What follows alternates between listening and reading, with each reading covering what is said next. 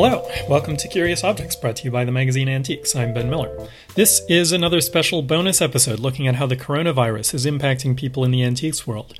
If you've been listening to Curious Objects for a while, or even if you haven't, you may know the name David Schorsch, a longtime dealer in American folk art out of Woodbury, Connecticut. David was on the podcast back in 2018 to tell us about a rare Nantucket lightship basket from his inventory. Now he's back for this special episode to talk with Michael Diaz-Griffith. A few days ago, Michael came across a post that David had made on the Facebook group Americana Hub, reflecting on past hard times in the business. Michael wanted to interview David and speak in more depth about his reflections and experience. If your living is tied up in the antiques world, or even if it isn't, but you're feeling uncertain and anxious about what this event means for the future, I think you'll get some comfort out of this conversation. I certainly did. Oh, and apologies for the audio quality. We didn't have time to get a proper mic to everyone, so this is just recorded over the phone. Bear with us. Thanks. Anyway, here's Michael. David's post addresses how the antiques trade has responded to past crises, and it appealed to me because of its uniquely upbeat tone. One of his points is that there will always be collectors because some people just need to collect, whether the financial markets are up, down, or sideways. But it's a more specific, historical point I found really fascinating and that I want to follow up on today. Because of his unique background, which he'll tell us about, David knew about some of the great figures in the 20th century antiques trade from a young age. All of these figures achieved great success in the end, by the 70s and 80s, but it took some of them decades to get there, and they weathered episodes such as the Great Depression and World War II along the way. What made that scrappy, patient generation of dealers succeed? And what can the antiques world learn from them today as we face another generational crisis? Well, I called David to find out. David, thank you so much for speaking with me today. I, like many others, read your post on Americana Hub and was quite moved by it. And the list that you published was, it reads like a list of legends. Albert and Harold Sack and Florence Maine and Ben and Cora Ginsburg. I mean, these are legends of the field, but they're also people that you grew up talking to and knowing about through your parents' circle, which is remarkable. Well, very true. And, these were people that went beyond just transactional business. They were sort of family friends, and we went to their homes and they came to our home, and there was a lot of conversations that went on. And, I was the funny little kid sitting on the floor listening, and I've always been an adept listener. And I have a pretty good memory for things that interest me. And I found these people to be, fascinating. And they all had stories to tell. And if anyone, has ever had any contact with people from that generation, it was obviously the transformative thing of their life. And, it never left them, even when they were, at the top of their game. And that transformative thing that you're talking about is the Great Depression and the rather lean war years that many of them survived before achieving greater success later on in their lives, correct? That is correct. And, it was about adaptation and survival and, dealing with auctions and house sales and, creating alternative ways of doing business. And, of course, during the war, there was rationing of gasoline and tires and all sorts of things that would have made it difficult for antique dealers to get around, not too dissimilar to what's going on now in a different way.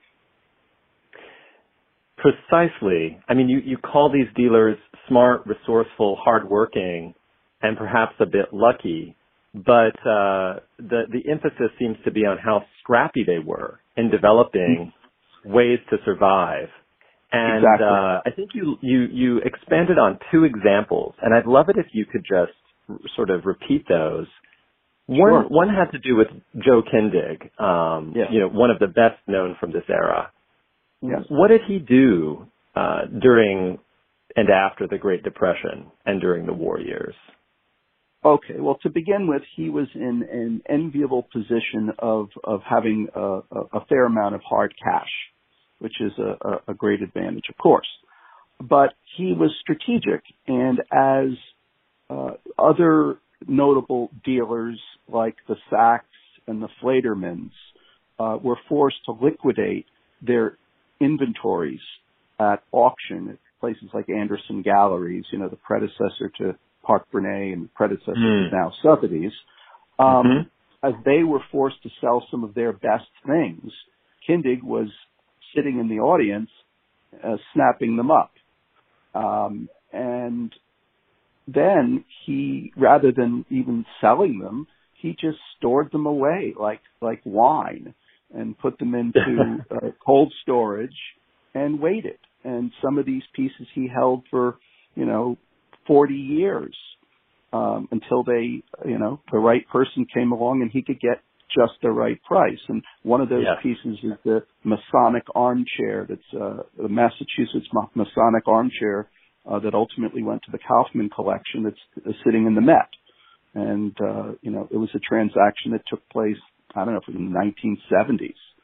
So he was a very patient guy. And at the same time, he went on buying forays down south where he had a group of pickers, and he would go to a certain town after town, and these pickers would take him to houses and bring him objects, and he would literally fill boxcars full of great inventory that also included paneling that he would take back to his warehouse in York, Pennsylvania, and either sell it promptly to people like Harry DuPont or others, or just wait it out. And, he made a fortune in the long run. And the long run was rather long. I mean, you're talking about a time span of decades. I wonder... Decades and generations. Decades and generations. You write in your post that, you've only seen our country screech to a halt twice, with the terrorist attacks of September 11th and the credit freeze leading up to the Great Recession of 2008. Were any of your colleagues able to sort of mount creative strategies to address those crises? Were you? Or is this something that we haven't necessarily worked at in the way that the old-time dealers did yet? I mean, what did you learn during those other two episodes? And how might that inform the way we move forward now? Well, the September 11th situation was, clearly unprecedented in our country. So I think every American was just sort of frozen for a while, and it took weeks or however to get the wheels moving again. But they did, and the following January was the first year that I did what was then the Winter Antique Show, and they had to hold it in the Hilton. And quite surprising to me was it was a bullish market, and people were buying with great vigor. 2008 was different. This affected the financial structure. It affected, people in a much more long-lasting, genuinely financial way. Yeah, structurally. Yes, and I think that was actually the thing that jump-started the decline in the American antique market. And, and it had been, declining since that time.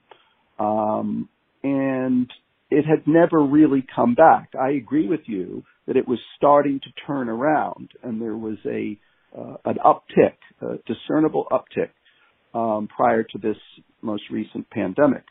But I don't think that they're really anywhere near the same as what we're experiencing with this. This just has a different level of magnitude somehow. Yes. So it will require a response that is similarly scaled, right? I mean, we'll adjust our behavior and adapt, hopefully, but we'll have to do it. Go ahead. No, I think you can see it now. I mean, if there hadn't been a TARP and the bailouts from 2008, the ones that the government are forming now certainly wouldn't be moving as quickly, and certainly wouldn't be accepted so readily by both sides of the aisle, so to speak. If you remember, that was a hugely partisan issue of whether or not they should even be thinking about doing that, let alone doing it. And now it isn't a question of whether they do it. The question is how soon and how big. So, we're in a different place now because of 2008 that may help them move faster to stimulate the economy and hopefully keep certain businesses going. The antique business is a small business. No, and the antiques business may be helped by some of the measures that are being discussed in government to aid and assist small businesses. But in general, we can expect that the antiques trade won't receive a bailout. So it will be up to the antiques trade to take big, bold actions in order to weather this event, no? That's absolutely right. And, in the last few days, different organizations and publications have made efforts. I read that the Antique Dealer Association of America is going to be hosting one of their virtual shows where their members get to put objects up online for a period of time that are new to the world. And some of the publications are offering similar variations,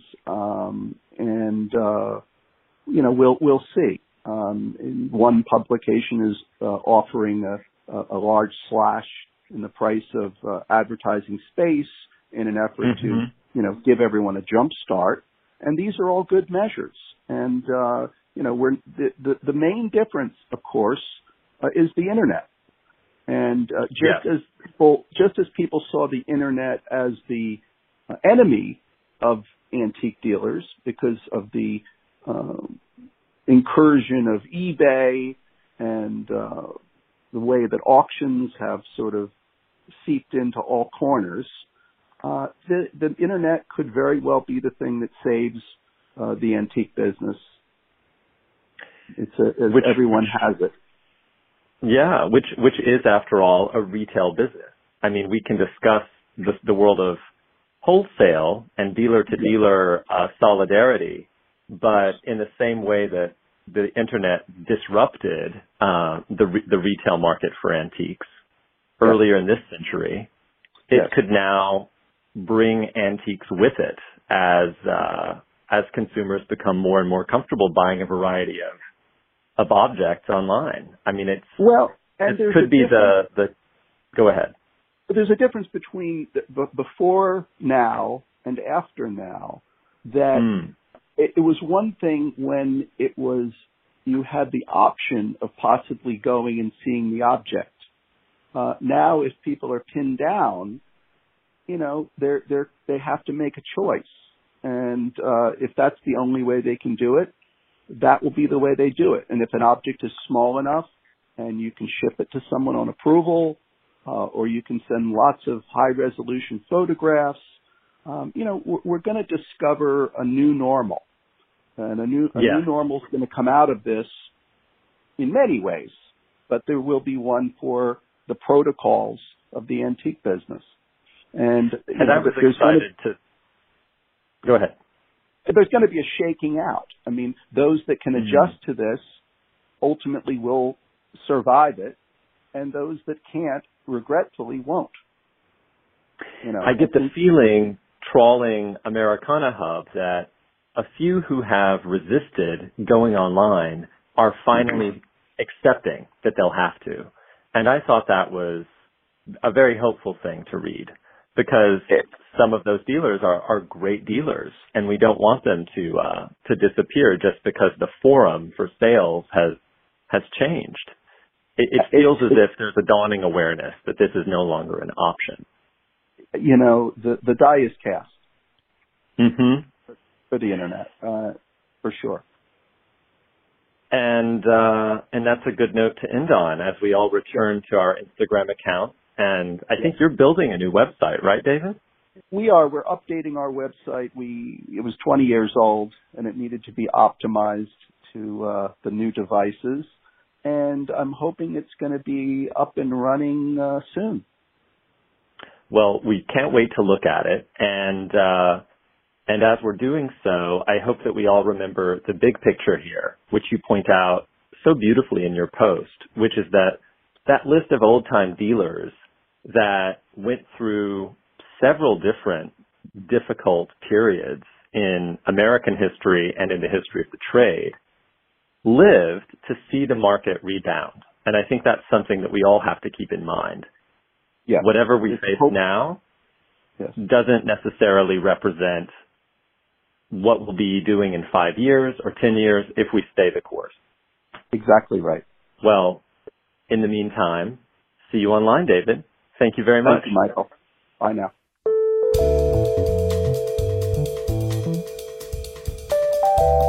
Thanks to Michael and David for that great conversation. Keep an eye on your podcast feed because we have another episode coming soon with Michael and me taking a deep dive into the stories coming out of our world during this very strange time and how people are coping and responding and reacting. If you have your own story of how COVID-19 is affecting your antiques-related job or business or hobby, tell us about it.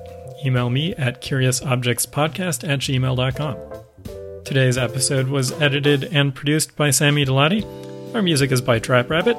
My co-host is Michael Diaz-Griffith, and I'm your host, Ben Miller.